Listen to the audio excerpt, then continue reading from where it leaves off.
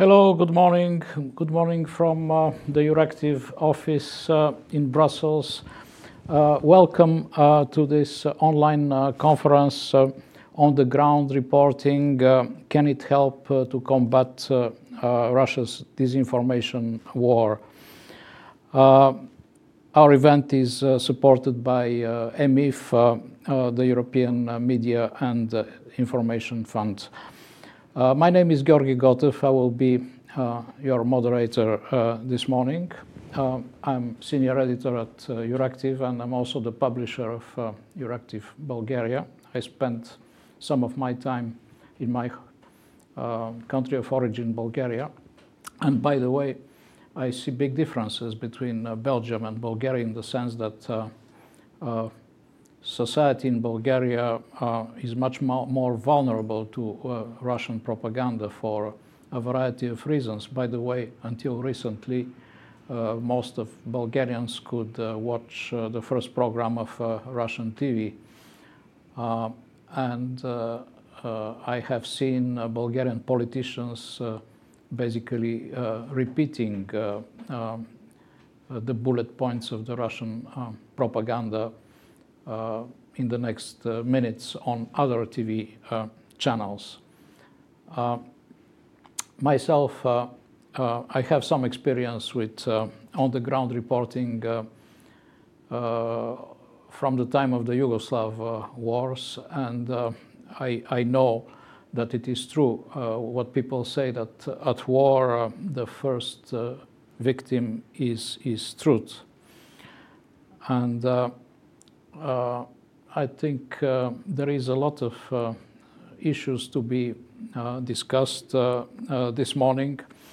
When I try to report on Ukraine from a distance, the sentence that I most frequently use is the battlefield reports could not be independently verified. And indeed, I mean, it's extremely difficult for journalists to make sense, for example, regarding statistics, how many deaths there are on one side, how many on the other side, how many tanks have been destroyed, how many airplanes have been downed. On-the-ground reporting these days is possible if you are embedded, but when you are embedded, you are also heavily exposed to one narrative. In any case, we'll discuss these issues and more. With us this morning are Lutz Güllner. He is head of strategic communications at the EU's European External Action Service. Ross Burley, he is co-founder and executive director of the Center for Information Resilience. Yulia Bankova, she is editor-in-chief of the Ukrainian media Liga.net. Katarina Klingova, she is a senior research fellow at the Center for Democracy and Resilience at the think tank Globsec. Paolo Cesarini, he's member of the management committee of the European University Institute and also representing EMIF, the European Media and Information Fund. Unfortunately, MEP Viola von Kramon Taubadel could not be with us this morning due to important votes in the European Parliament. As you know, she is a member of the INGE committee, the Special Committee on Foreign Interference in all democratic processes in the EU, including disinformation. Now, our House rules. We will have initial statements. Those will be short, 2 minutes each of the panelists. Basically, in 2 minutes, you can introduce yourself, your organization. Don't go very much further because we hope to have a discussion, a lively discussion with our participants online. And let me explain how this works. Regarding Q&A, you can see right now on the screen a QR code. And thanks to this QR code, you can log to ask questions. And also, if you are logged from the Euractiv events page, you can go to Slido on the right-hand side and ask your questions there, and I will read them on my laptop, on my tablet here. It works. And right, and let me start now with Lutz, Head of Strategic Communications at the European External Action Service. Can you please introduce yourself, perhaps tell us very briefly what EES is doing, perhaps East Stratcom Task Force. Yes, over to you, Lutz. Thank you, and good morning, Georgi and colleagues. I'm very happy to see on this panel also good friends and close allies. So I'm the head of the strategic communications team in the External Action Service, and we have done a lot of work over the past 5-6 years on the issue of disinformation. And maybe for this debate, I just want to make 2 comments, to kick off this debate. Is we need to be very, very clear about what we are speaking about. Disinformation is a term that encompasses so many different phenomena, from unintentional misinformation, from information confusion, to something that my team is particularly paying attention to, and that is what we call foreign information manipulation. So disinformation used as a strategic tool in a coordinated manner with a very, very clear intention. So this is not a communication challenge. This is more a deliberate way of influencing, of interfering in the information space, in the information environment of another side. And that, of course, has huge impact for us in the European Union, in other parts of the world. And for the sake of brevity, I want to briefly kind of say what are the 4 areas actually that we are putting in the focus of our work.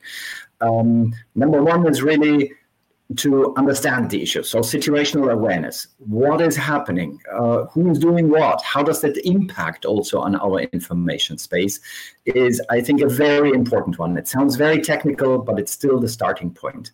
Number 2, and that is really the core of the discussion today, is resilience.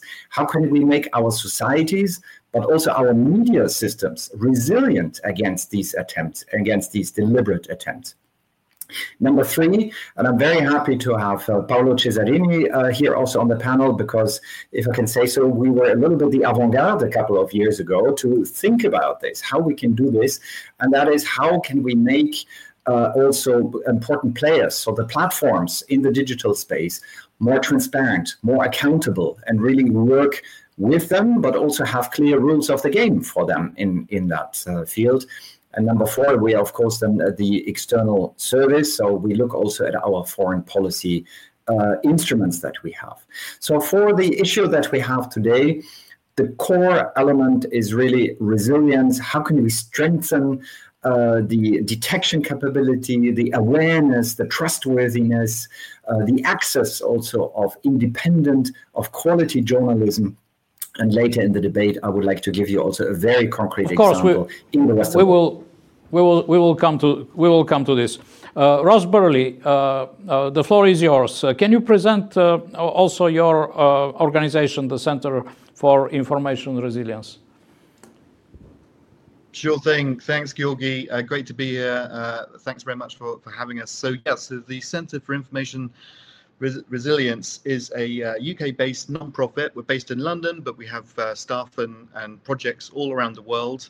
Our biggest project is probably in Myanmar, but we also work extensively in Ukraine and work across all continents trying to combat and counter disinformation.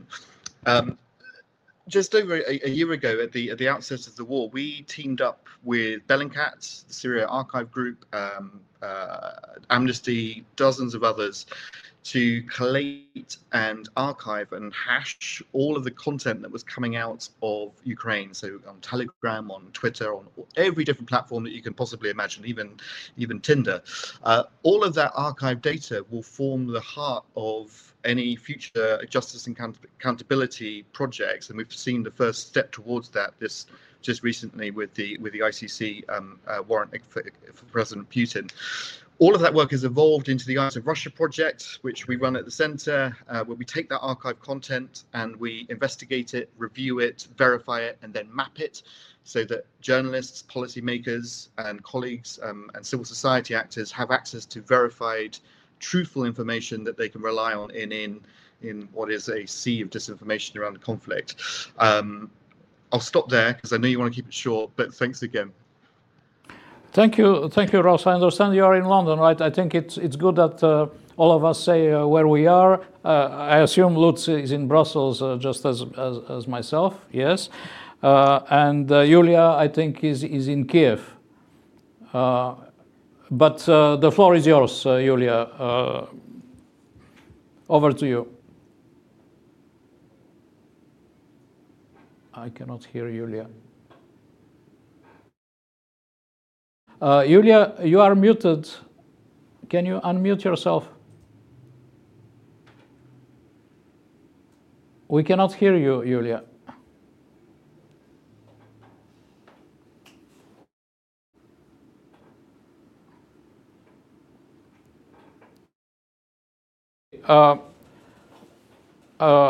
I will ask Julia to unmute herself. In the meantime, I will give the floor to Katarina Klingova.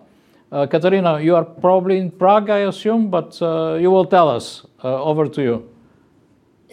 Thank you, Georgi. Thank you very much for the invitation and the opportunity to be here and share our knowledge. Good morning, everybody. My name is Katarina Klingova. I'm a senior research fellow at GlobeSec.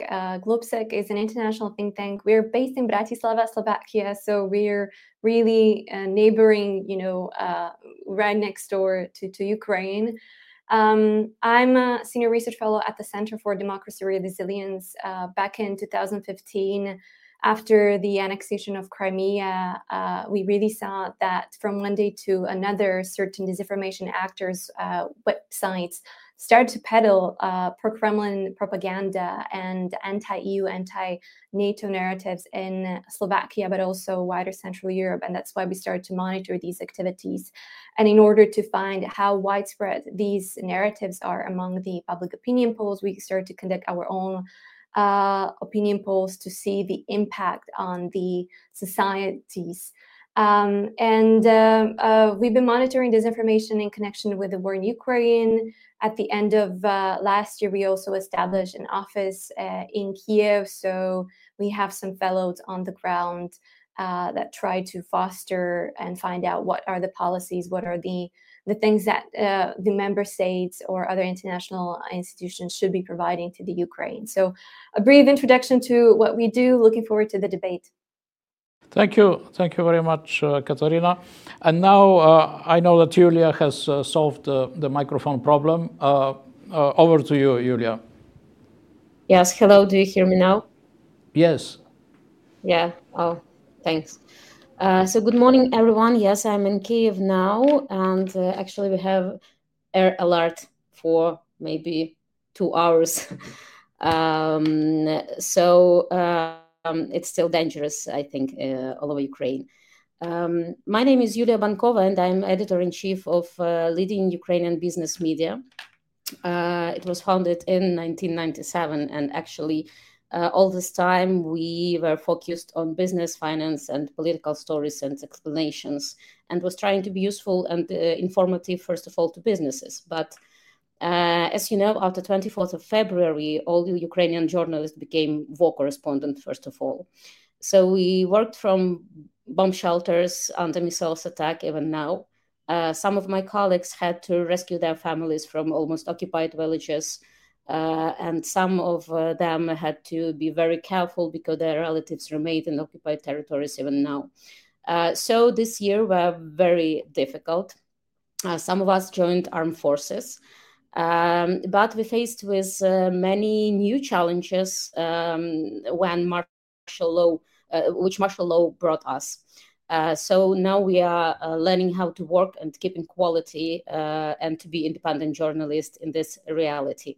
I have to say that Ukrainian journalists began to fight disinformation long before the full-scale invasion. So we had a lot of fact-checking projects in Ukraine aimed to specifically debunk this Russian propaganda. And I think that maybe not every, but almost every media had some project connected with Russian myths or propaganda. So I think that we are doing very good in that, and I can confirm that Russian propaganda and disinformation became much lower this year. So we are ready to share this experience with other colleagues abroad. So I think this discussion is very useful. Thank you all for inviting. Thank you very much, Julia. Very interesting. And now, last but not least, Paolo Cesarini. Over to you, Paolo. Where are you? In Rome, maybe? No, actually, I'm in Brussels. Good morning, Georgi. Yes, and nice to be here with you and to see also faces of good old friends. Hi, Lutz. So I am Paolo Cesarini. I am in the management board of the European Media and Information Fund, EMIF, which is a philanthropic fund that basically fund projects in 4 different areas: fact-checking, journalistic investigations, research around disinformation, but also sandboxes for a more resilient media ecosystem, and of course, media literacy. We have been in operation for around 1 year and a half, and we have already around 40 projects on our portfolio that are up and running. Pleased to see that out of this number, there are around 10 projects that are focused on Ukraine and the war in Ukraine. These are mainly fact-checking projects, and their focus is about, first of all, building capacity, for instance, by integrating fact-checking into the newsroom of the Ukrainian news agency, or about resilience of building resilience of local media through, by supporting voices of local outlets and by creating networks that can help achieving a higher level of resilience. And of course, a number of projects designed to raise public awareness around the facts surrounding the conflict with a topic-specific or geographic-specific focus. We also have, interestingly, larger projects on sandboxes and research that look at how to integrate, particularly in the Central and Eastern Europe, fact-checking activity into a more organic business model for media. Happy to go through the issues of this debate now in the discussion phase. I will simply flash out for this introductory statement 2 challenges that we are facing, and we are all facing. The first is how to strengthen the media and information activities in such a fragile context. And second, how to ensure, how to enable that professional media reach the intended audience in such a context. I conclude with just one example. The Media and Development Foundation in Ukraine has recently published a study that shows how 46% of independent local news publishers are now restricted in a way or another on Facebook. And that is affecting their monetization, of course, and it seems to be due to the use of certain words like Azov Battalion or Moskali or Orki that are perceived as being words reflecting hate.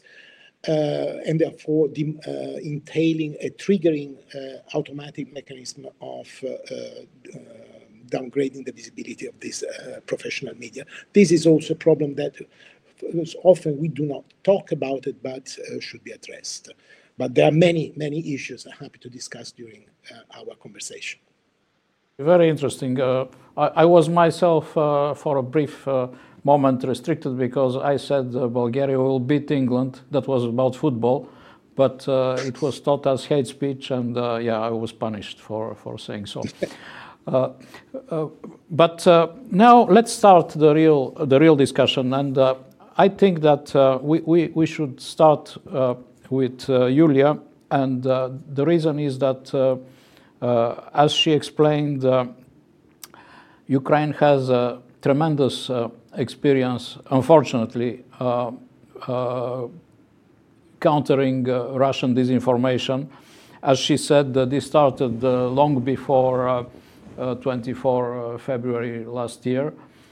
And I think the resilience we can learn in European countries from the resilience that Ukrainian media have developed in that field. Also, I was pleased to learn that from her that thanks to this resilience, the Russian propaganda appears to be much lower these days. I would like Julia to tell us about the experience of LigaNet, perhaps the experience of other media in Ukraine. Also, tell us what kind of support she would like to receive from our side, perhaps also suggesting what kind of cooperations would be useful with media from across Europe in the context of combating Russia's disinformation war. Now, I'm more generous with your time. I mean, Julia, I will interrupt you if I feel that it is too long, but I will not set up any time frame. I'm just giving you the floor. Over to you. Thank you. I don't know what start should be. I think that really cooperation between, and that's my aim as editor-in-chief now. I'm trying to establish some connection with European media, and we have an idea, for example, for example, for content exchange. I think it's very important.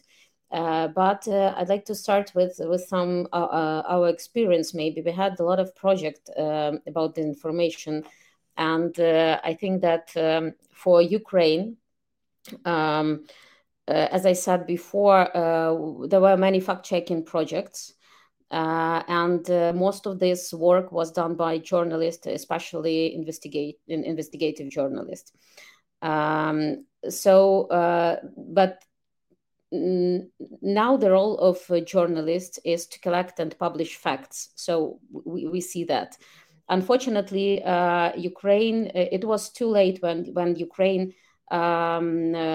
banned this pro-Russian media. We had a lot of Russian propaganda in Ukraine many years until the autumn of last year. But they spread these Russian narratives and propaganda and divided people to many pieces.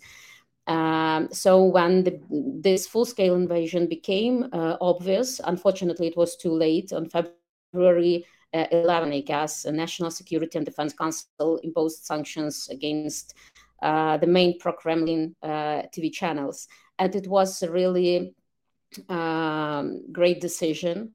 And after that, we feel that people stop talking about that pro-Russian narratives. So in our media, we had many different projects. We discovered pro-Russian Telegram channels, for example, and tell people what connection they are. After that, authorities decided to ban some of them. We told about that. But we faced with also with challenges of banning our media, because as Paolo said, the Facebook and social media became a huge problem when we started covering this war. For example, our post, there were not any hate speech, any Moskali or something like that towards Russians in post of big independent media. But we were banned even for some real photos from Bucha or Irpin or from Kiev. So Facebook recognized this as violence, and it just blocked our post. We also couldn't promote some of our articles on social media, because when you mention war or Russian war against Ukraine or some Russian atrocities, so Facebook also recognized it as violence, and you couldn't promote your article on Facebook or on Instagram. And I think that we had a lot of administrative work, many letters to Facebook that we are independent media, we prove it, and please back us to our page. The same problem had other media with TikTok, for example. I know that really great Ukrainian media was their page was deleted from TikTok, and they started from beginning after millions and millions views on TikTok. So it's a hard daily work. But I think that our authorities established some connections and regular meetings with people who work in big corporations, and we achieved some results. And now, maybe in a few months after the full-scale invasion started, they stopped block us, and they just covered this photo, and you can press the button. I wish to see this photo. They just tell you that you can see some violence on that photo, and it's great. So I think that it's very important to cooperate with Ukrainian for foreign journalists and media to cooperate with Ukrainian journalists. Why? First of all, it's understanding of context.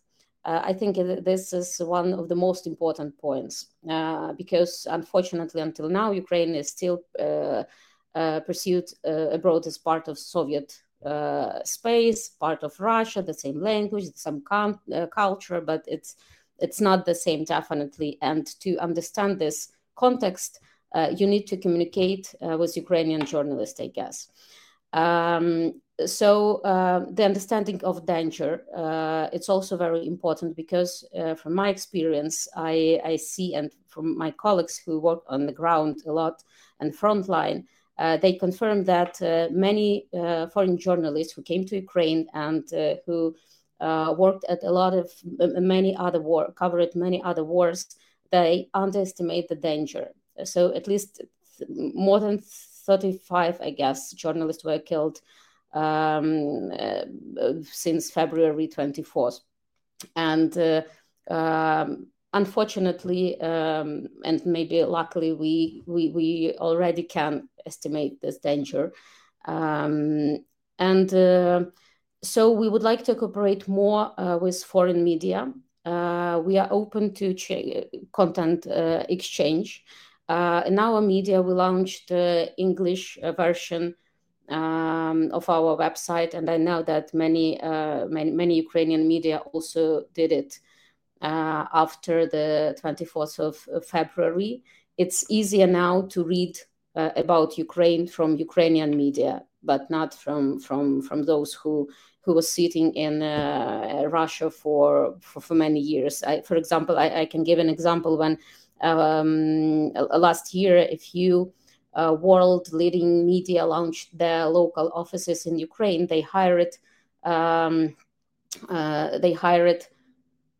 editors from Russia to be the main person for this Ukrainian local. So I think it's maybe not the best decision, because people worked for covered Russia for many years, and now they will have this Moscow perspective in Ukraine, and maybe it's better to hire someone and who will start from very beginning to learn Ukraine.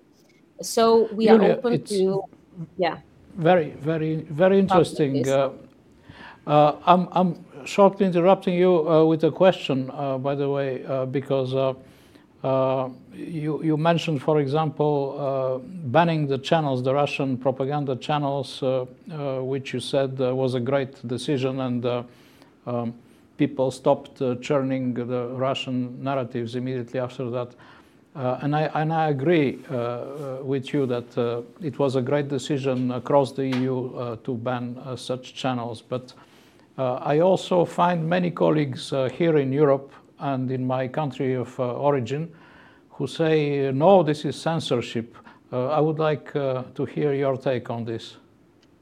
Yes, we also had such kind of discussions, but we also had proofs that money for this channel, for operating these channels, were not clear. So it was a cash from Russia without any taxes, and it was not just we will ban you only for those you are talking about, but it was a reasonable decision based on facts that people work for Russian money without paying taxes.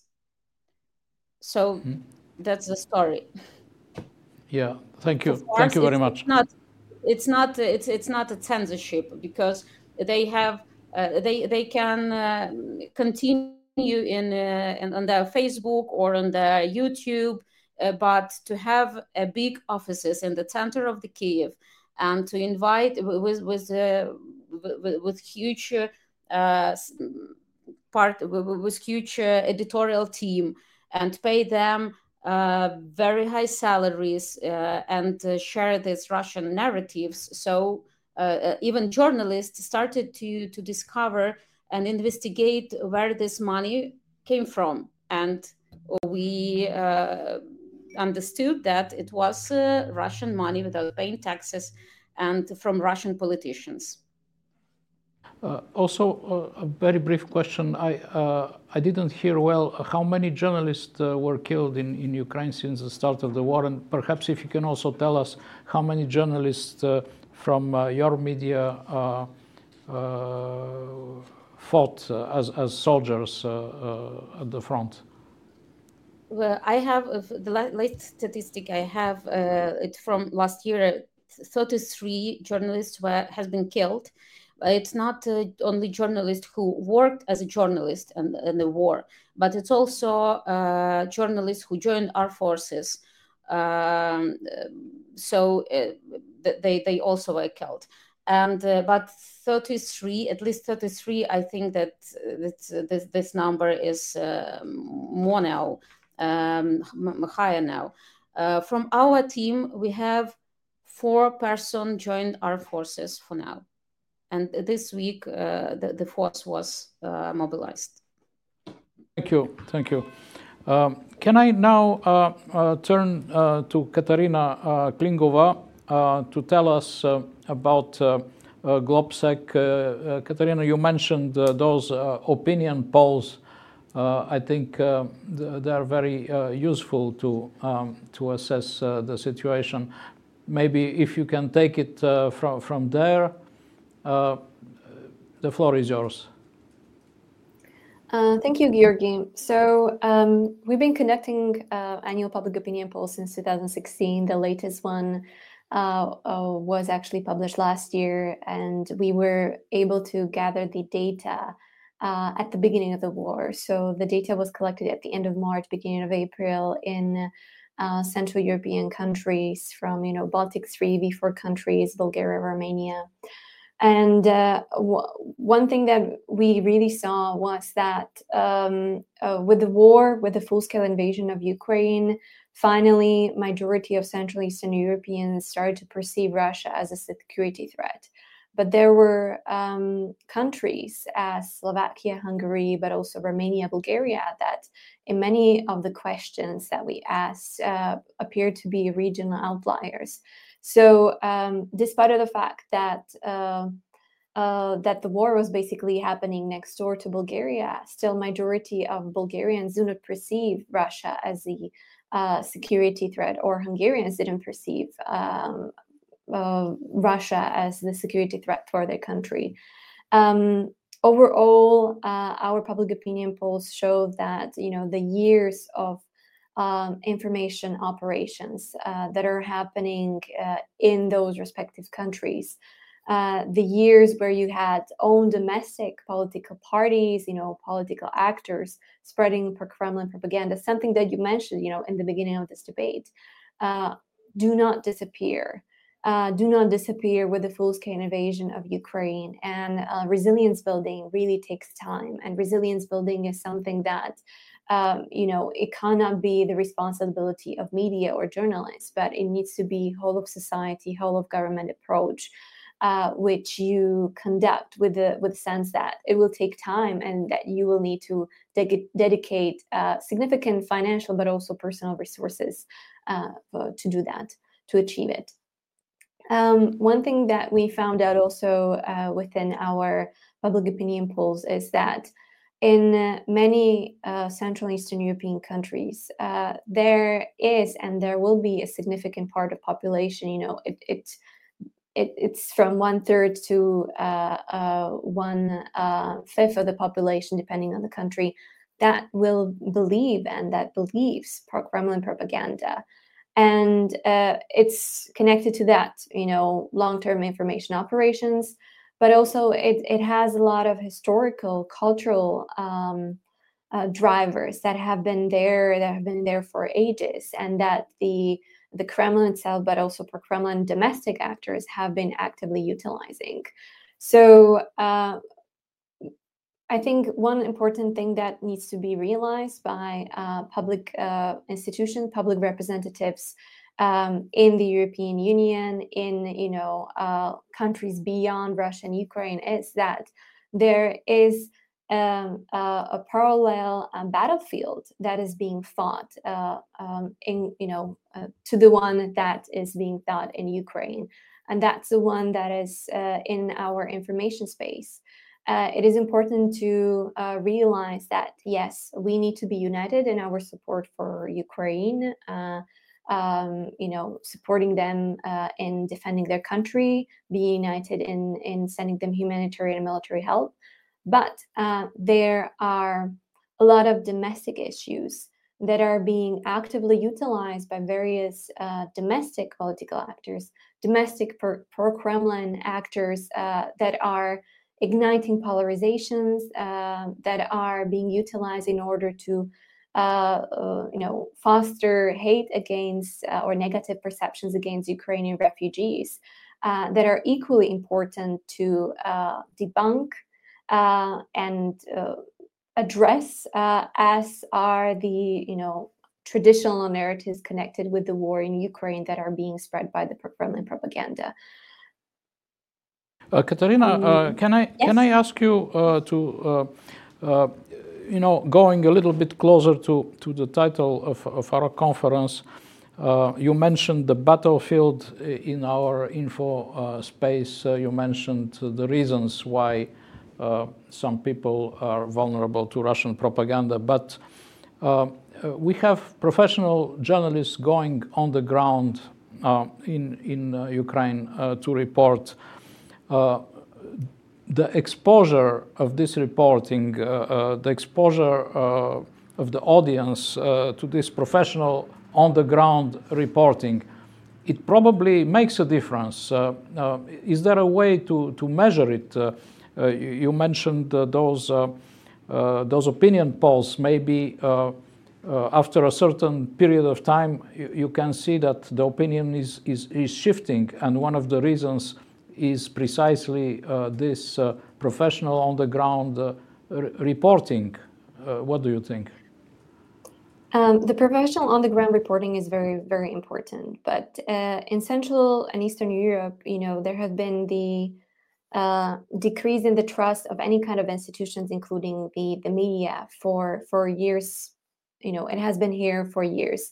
And then you have various political actors, various pro-Kremlin domestic actors that have been spreading actually conspiracy theories about journalists, about media themselves, saying that they're the foreign agents, that they're serving or spreading particular propaganda, that they themselves are undermining the democratic processes by the way they eventually report on things, whether it's domestic issues or whether it's the war in Ukraine.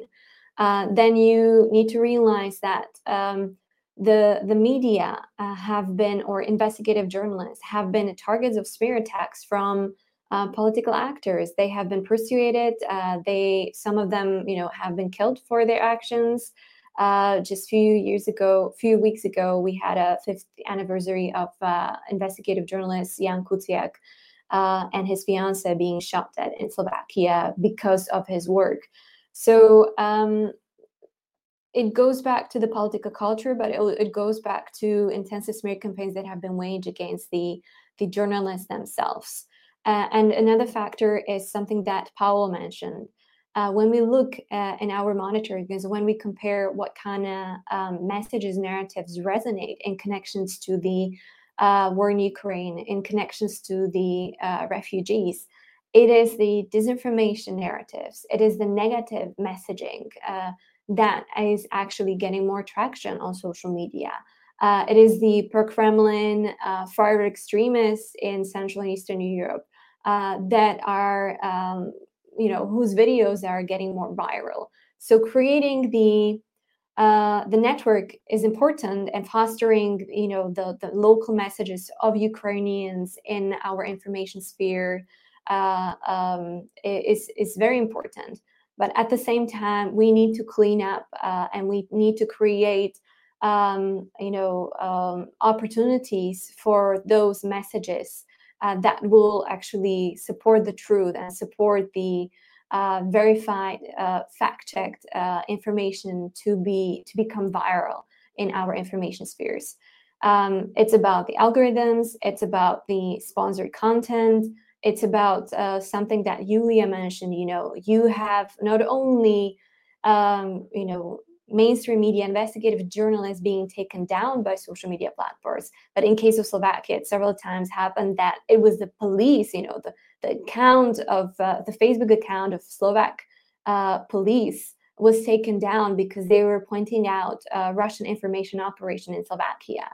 And this is all based on AI that doesn't understand the domestic information scenes, doesn't understand the nuances. And this is something that needs to be changed. In Slovakia, for example, we have one Facebook fact checker covering 3.5 million, market of Facebook users. And then we have over 1,800 disinformation Facebook pages and open groups that spread conspiracy theories. It's uncomparable. So we need more actions when it comes to social media platforms. We need more transparency. We need algorithms to be actually pushing forward the truth, not polarizing narratives that are getting the tractions, of course, because they're clickbaity. We need to demonetize disinformation, and we need to support investigative journalism in the sense that it's free. Investigative journalism is not. It's expensive, and most of the good content is behind the paywall. And disinformation outlets, RT, Sputnik, one of the things that they're utilized is that their content is free. And in regions as Western Balkans, we see a lot of local outlets taking the content from these pro-Kremlin media machinery because it's for free. And that, it's just amplifying those messages further and further. Yeah, indeed. And also the language doesn't seem to be a problem in some countries. They take it from Russian easily. I would like to invite Ross Burley to jump in on the same issues from his earlier short presentation. I heard about their experience working with such investigative websites such as Bellingcat. I think some experience, kind of cutting edge experience with algorithms to study social media, perhaps artificial intelligence. I mean, what is our ally in the kind of work we are doing to do our job as journalists in a honest way and not to be overwhelmed by Russian propaganda? Thanks, Georgi. It's a great question. Look, I mean, I think the first answer is each other.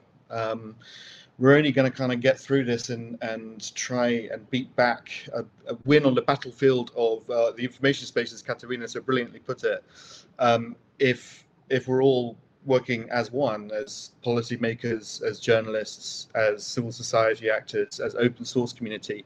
And actually, back in a year ago, that was one of the beautiful things that happened in the midst of all of the evil and aggression, was a sense of everybody coming together. The open source community and the human rights community certainly came together because we knew we were up against the clock to put together a framework which meant that we could capture all of the content that was coming awash coming out of Ukraine and put it into a framework which was applicable to Berkeley protocols, which was able to be used by accountability bodies for future prosecutions.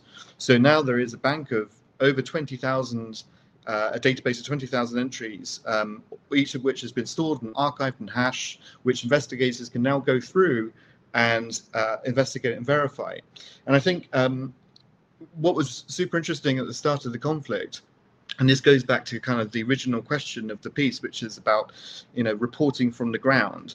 So do you guys remember when there was a sort of, Russia was trying to concoct various different narratives around trying to get into being attacked themselves, and they staged attacks in the Donbass, and it was really rubbish.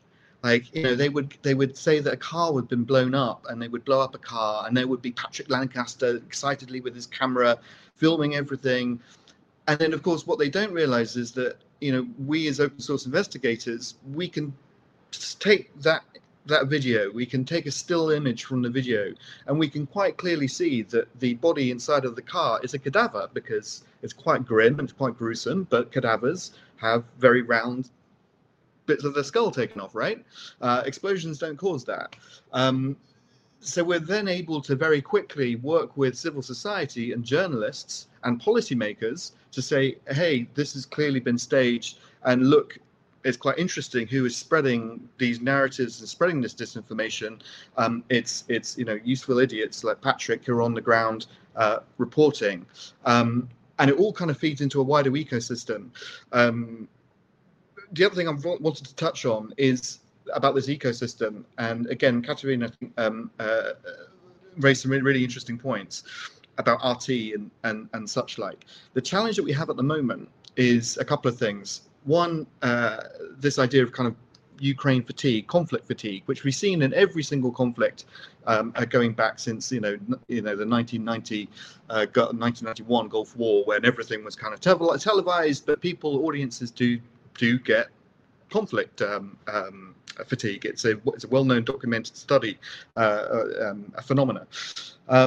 So how do we try and combat that? So one of the things that the other side are doing, and you can get insights from what the other side are doing, is by varying the types of content that they're putting out. So if you look at RT at the moment, and a good example would be RT Arabic, right? If you were to click on RT Arabic at the moment, there's very little about Ukraine. Yeah, it's mentioned, but a lot of it is about cat videos that have gone viral, and basically anything to bring audiences to their page, to make them click the follow button, which means when they do start ramping up again and start spreading narratives that they want the audiences to see, the audience is already engaged and there. And I think we need to be a little bit smarter about how we present information to audiences who have been divided and have been targeted by disinformation for about 20 years now. about and as Katerina said, who are have been targeted by certain policymakers and certain, shall we say, tech personalities to distrust media, to distrust journalists.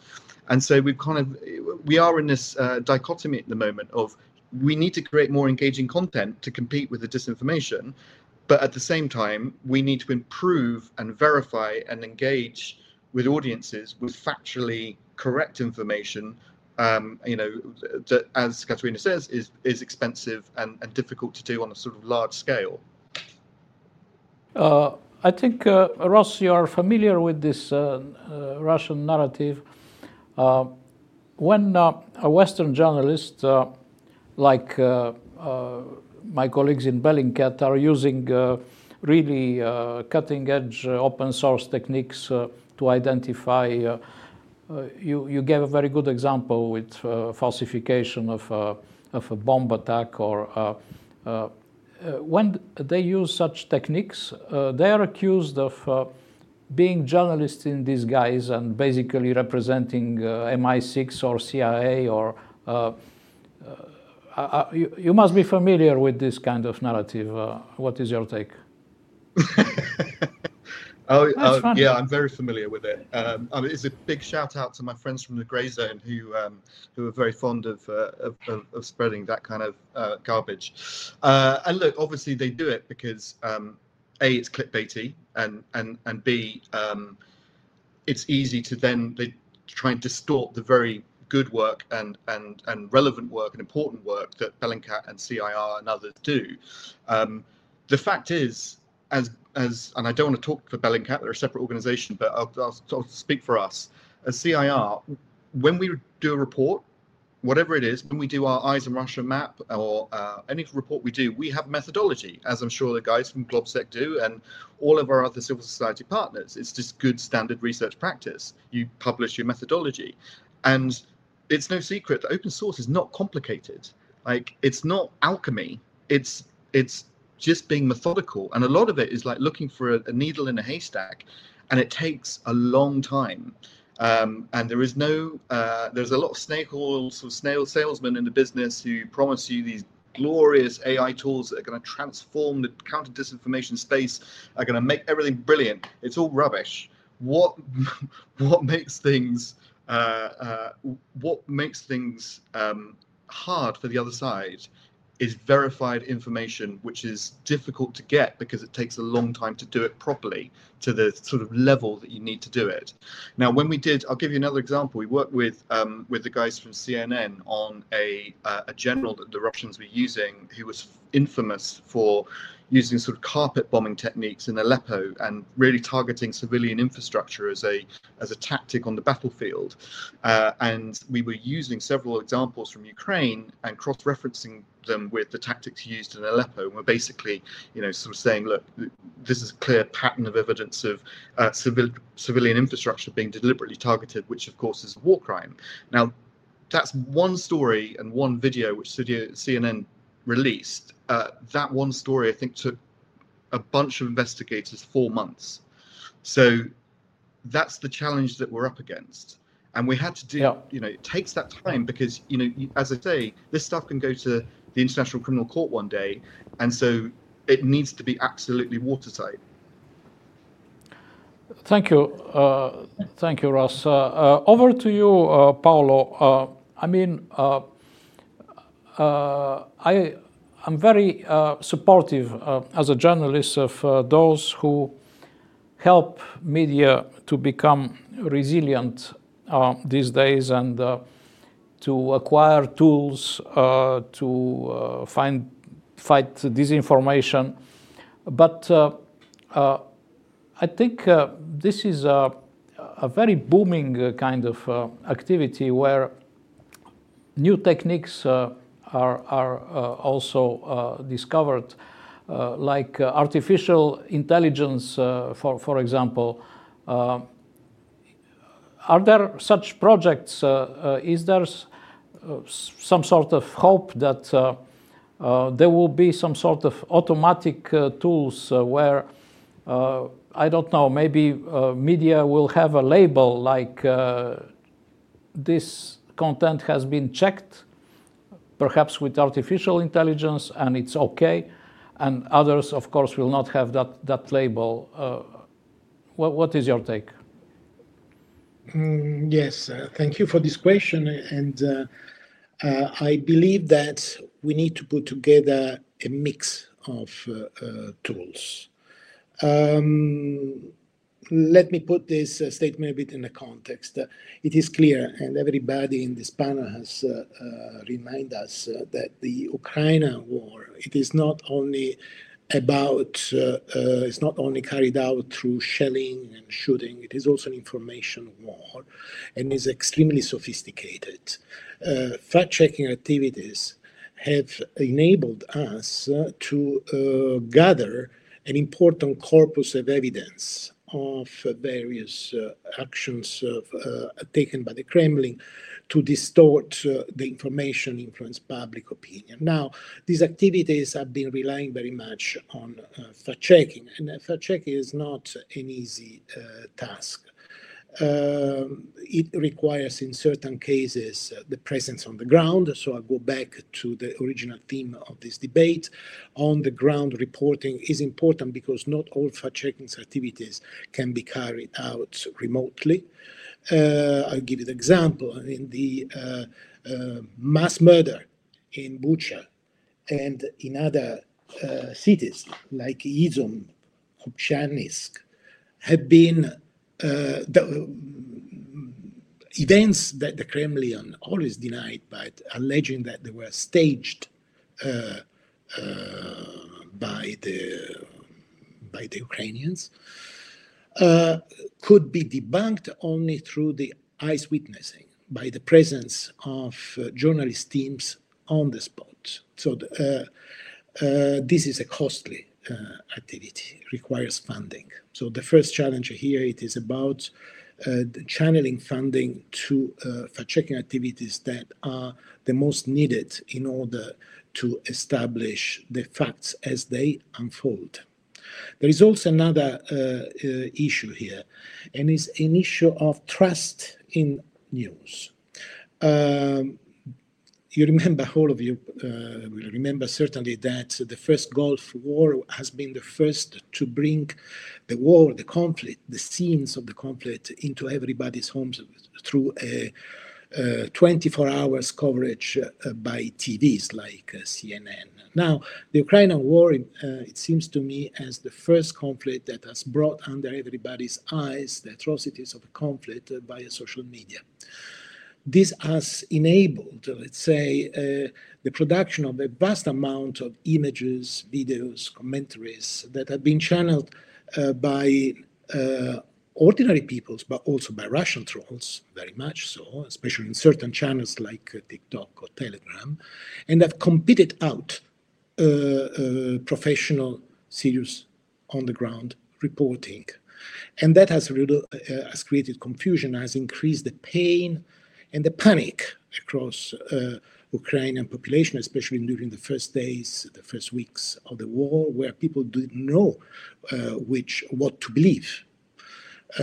So trust in news, it is a vital role that on-the-ground reporting has to fulfill. And that requires, again, not only money, but also coordination. I think that is where the concept of networks of media outlet comes into play. The support, it is not only about providing weaponry, it is also about, by the West, it is also about providing means and tools for media outlets to continue to do their work on the ground. And thirdly, there is the issue, as you mentioned, Georgi, of technologies. Certainly, technologies are important. AI can help. Ross was rightly pointing the finger to the fact that this is not a silver bullet. It's not a magic wand that would solve all the problems, and I believe so. Humans need to stay always in the loop, whatever AI system you use, but certainly forensic analysis of images and semantic analysis for text that can help, and I think investment in this area are important. But I would insist very much on the notion of the working together, of creating networks. By the way, not long ago in an article on The Guardian, Vice President Jourova has launched an idea like Free Russia radio. Meaning not, of course, creating a new radio, but to put together existing resources from existing outlets in order to provide different voices to Russian audiences. Let's not forget, and I conclude, that Kremlin propaganda aims at three main objectives. One is to increase the panic and the pain across the Ukrainian populations. The second is to sow division in the West, across EU and NATO member states, through narratives that, make people believe that the sanctions are not working, that Zelensky is a pro-Nazi ideologist, or that the Ukrainian refugees are rapists, right? But the third one, it is about building consensus domestically, and that it is perhaps what she talked about network. Paolo, I think you muted yourself, but thank you very much. I would like to continue in the same vein with Lutz. Paolo mentioned this initiative of Vice President Jourova, a radio reminding of what used to be Radio Free Europe before, during the Cold War, and I'm old enough to remember that radio station. He also mentioned that the activities we are kind of trying to imagine are costly. Can you perhaps start by telling us, is the European Commission, the European External Action Service, equipped, including with the necessary funds to conduct such activities, or shall we wait for the next EU budget? That's a very good question, but Georgi, I think the answer is pretty clear. We are not equipped in the sense of having kind of the big pot of money that we can pour out at the occasion that arises. And maybe that's even good. I mean, not that we have the money, but there is a very, very important question. And that is, of course, who will get this money? With which methodology? What is the aim? Why are we supporting certain and not others? And there are many, many of these questions that a government or government-type organization like the European institutions, of course, need to answer. But I will come back to this point, but I just wanted to take up two or three very, very important ideas that came up from the previous speakers. Number one, I think Ross mentioned this, it is so important to have a common understanding of what the problem is. I think you mentioned a methodology. And exactly what you are doing, Ross and Elliot, in Bellingcat, and many of you also here, is maybe one of the key answers, how to approach this issue of information manipulation and disinformation. I'm a little bit concerned about the debate about having good narratives and bad narratives. So a sort of binary element on content, because that is neither, I think, appropriate for governments to make this distinction, what is good, what is bad, what can be said, what cannot be said, nor for social media platforms, nor for anybody else, I think, to determine this. It is really a much more complicated issue of opinions that should be tolerated also in a free society. But where we can draw the line, and that is really my point, is about manipulative techniques that are used. Manipulation, it's very hard to show the intent, but there are ways to identify why people or how people are using specific techniques or tactics or procedures, to manipulate the information. And that can be at the level of the content, can be the content itself, can be supporting documents. You've all seen in your Twitter feed this morning, I guess, about AI-generated pictures of the alleged arrest of Donald Trump, for example. So this manipulation gets easier and easier every day, also because of technological advance. But the manipulation can also be at the level of identities, so that we have networks, that we have amplification networks of people that don't really exist. I mean, there can be troll farms, that can be highly sophisticated networks on social media, but not only on social media, also so-called information portals that have been created in the digital sphere that do as if they were information portals, but they are not. Some of them are even directly related to the Russian security services. And the third level of manipulation that we need to look at is the manipulation of reach, amplification techniques that are simply illegitimate and that have one aim, and Ross illustrated it a little bit with the RT approaches, and that is to get as many audience or an as large audience as possible, and then to switch back into its own either political or propaganda settings. So my point is really, we need to look at the actions, at the behavior of these actors. Of course, in combination with the content, we cannot leave the content alone, but it is important to look at these two things together to determine what is legitimate and what is illegitimate. The Peace Nobel Prize winner that you all know, Maria Ressa, and I think a very, very sharp mind in this field, she has described this very, very nicely when she said, be careful of looking only at the content. The content is the most important. It's like the bullet, it's the projectile. That is what causes the problem, the damage, this is what we see. But still there is a weapon behind. There is an arm, that fires that bullet. And we need to expose that. So for me, this is maybe the one most important element. The second important element, I want to come back to what I think all of you have said about networking, about bringing together, building the alliance, let's say, of actors that have a benign intent there, that have the intent of an enlightened, let's say, activity there, either by fact checkers, by organizations like the CIR, like organizations that go more on plurality, for example. So this networking, I think if I can use the adversaries, have done this very well. There are extremely well-connected networks of disinformation actors. We call it the disinformation ecosystem, and we need to do the same on the other side. And there, I don't want to take out our responsibility as a government actor, but I think it would be wrong to say, oh, please, European Commission or External Action Service, start this activity, put out good messages, put out a lot of information, and that will solve the problem. I think the answer to that is a little bit more complicated, but it will always be in networking. One thing that we have done, just to illustrate also a little bit what I'm saying here, we have a couple of weeks ago in Sarajevo, we brought together a lot of different media professionals, so journalists, bloggers, others that are active in the media scene from the Western Balkans, from Ukraine, from the European Union, from even related to other language areas, whatever, even Chinese-speaking media, to bring them together to discuss this issue, to connect themselves, to share their experience, to know what resources are out there.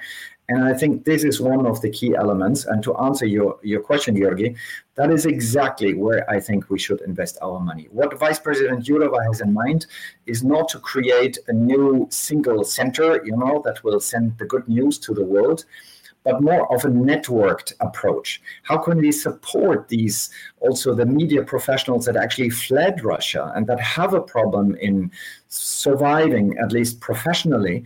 How can we support them in the best way? Of course, there are many, many different elements about which pots of money we can use for that. How's this organized? That a lot of member states are doing this already. If I can mention Latvia, if I can mention the Netherlands, for example, that give shelter, support, etc. In the end, it's of course important that they reestablish a business model, that works, because just living from subsidies, I think, is not the way to live in the future. But that is key. And allow me a last point on the sanctions that we imposed on RT. I think we are pretty like-minded here on this panel, but maybe people who listen in have a more, let's say, skeptical view about this. We did not sanction RT because we didn't like what the one or the other journalist was saying. We didn't censor because there was something that we felt was against us. we actually imposed these sanctions for a very simple reason. RT is the arm of the Kremlin. It's an instrument of the Russian security system that they have used to support its illegal action in Ukraine. It is not a media in the sense of all the criteria that we think media should have, about a clear structure, about accountability, about editorial independence. It is controlled, it is financed, it is used as supporting its own strategic objective from the Kremlin. And that's why we have not sanctioned a media, and we have not sanctioned an opinion, but we have sanctioned an instrument of the Kremlin that has been used in this war. And I think to make this point so clear is so important, because sometimes people think there is media freedom is not an important issue in the European Union. It's one of the highest goods that we have, one of the highest values, and that makes it difficult to address this issue. But just to resume, if we focus on the behavior of the actors, of the intent to manipulate, of the activities also, if we can expose them, if we can sharpen awareness for that, and if we have also the necessary regulatory tools in place, I think we can address the issue quite effectively.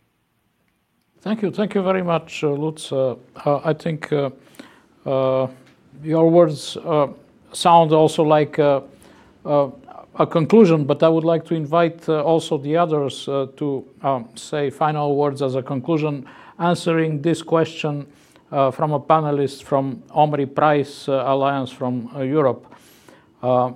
He asks, how can different actors in the space, media, civil society, governments, platforms, and more, cooperate to disrupt influence operations? Well, the answer by Lutz was networking, building an alliance against disinformation, an ecosystem against disinformation. But I would also like to hear from you, Paolo. What is your take? Final words, keep it short, please. Yeah, no, very shortly. I simply to remind one element that has not been mentioned in our debate, which is the European Media Digital Observatory, the EDMO. That is a concrete example of a structure that should help networking, and has demonstrated exactly during the Ukrainian war its ability to bring together fact-checking organizations from all over Europe, and to make that work more efficient by not only exchanging content, but also experience technologies and work on the ground. It is important to recognize this actor, EDMO, I think that would be my conclusive sentence, because it is not only about carrying out fact-checking activities, it's also about carrying out research, accessing data from the platforms for a better understanding of these mechanisms that Lutz was exactly talking about, and to have a better vision about the anatomy of disinformation. What are the actors, the vectors, what are the techniques, the protocols that are used to spread disinformation? And that it is a good help, and I'm happy to see the progress. Since our pioneers' days a few years ago, progress has been made in the meantime, and EDMO has become an actor in this space. Katarina, what is your take? How should we, the different actors, cooperate? Not to repeat what was said by Lutz and what was just said by Paolo, I think it's very important to also understand our own vulnerabilities and do our own vulnerability mapping, in the sense that we have a homework to do, and that homework needs to be done at national but also international level. And if we know where our gaps, where we are weak, where we need to build our own resilience, that is based on the data that just Paolo mentioned, then we can build that network and that cooperation much more stronger. And it is important to, as Lutz mentioned, to realize that we are actually stronger if we cooperate together. And we have a lot of things, a lot of policies, a lot of approaches that we can share between each other and get inspired by each other, that will make our societies individually, but as a whole, much more resilient. Yes, and Ross Burley, your take? I think what I would say is two things. I think we need to be a bit more creative, and we need to be a bit more inclusive, widen the net. So I think over the last couple of years we have made some good networks. I could think of a few that have been pretty successful, but I think generally what we're not thinking about is how we appeal to different audiences, to younger audiences. Are we using the right, not only the right channels, but are we using the right formats, and combining, for example, sort of our open source and others' expertise, GlobSec's and others' academic rigor and methodological rigor with, for example, artists, with anime designers, with video content creators, with influencers. All of those different things, I think, need to be kind of taken into consideration a little bit more. And finally, I would say a key ally in this, in terms of networks and creating networks, is not Europe, is elsewhere as well. Latin America, East Asia, the Pacific. I'm here in Delhi right now. There are amazing fact-checking organizations. There are amazing open source organizations here, and there are allies who want to help us and can share their expertise. And I think we need to embrace that and try and be more ambitious in the scale of networks and coalitions that we can form. Dear Julia, I think you probably think that these Westerners are theorizing why we are fighting a war. Our husbands, brothers are on the front, and here we are discussing ideas. Tell us maybe about your feelings. Yeah, maybe a bit, but yes, I hear it a lot. But I have yes, everything is correct. But I'm afraid that most of European decisions, if we are talking about banning some Russian propaganda, for example, or even weapon, were made too late. So I can ask you to not afraid to make the decision fast, to block Russian propagandists. In Ukraine, we have some very creative Russian journalists who came here to cover war as a Canadian journalist, for example. And we realized this when they are already on the front line. So we also should be creative, I can agree. And we have to make content very attractive and understandable. And it's a good point about young audience. It's very important to engage them. And I think that media literacy is very important strategic decision also. So to teach people how to split facts, propaganda, truth, which media you can read, which you shouldn't. So it's just a few points from me. Thank you so much, dear Julia. I mean, stay safe. Keep up the good work. Let's be in touch and let us help in any way we can. Thank you, everyone, for this debate. I think personally I have learned a lot of things, and I think that of course the key word remains networking, and the bottom line is that this is how democracy works. Thank you for having joined this Euractiv debate. A good day to you.